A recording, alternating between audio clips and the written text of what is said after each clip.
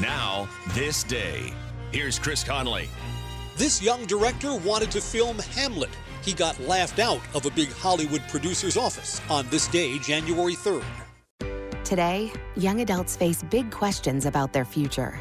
How will you make your mark? Do you want to be part of something bigger than yourself? Are you ready to learn new skills and make new friendships? Perhaps you have a dream that you're ready to make real. So, how will you make a mark with your future? As you embark on a journey toward finding these answers, the military can serve as a resource for providing help, information, and opportunities. A public service message from the Department of Defense. To learn more, visit todaysmilitary.com. Son, you can't make money with Shakespeare movies. Hollywood was more interested in whether a movie would make money than whether it would be good.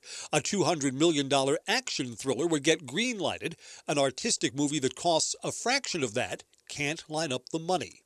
So a small group of filmmakers decided to start their own production company. They would control the selection of scripts. They would save money by filming in low-cost, out-of-the-way places like Texas and New Mexico instead of Hollywood. They would control the marketing. They would even own some of the theaters where their movies would be shown.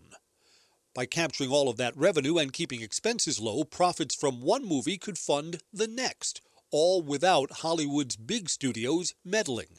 The Hamlet movie was made, and it made a small profit, enough to fund Forever Young about 2 years later.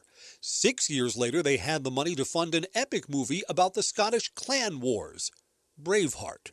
Mel Gibson, star and founder of Icon Productions, turned 68 on this day, January 3rd.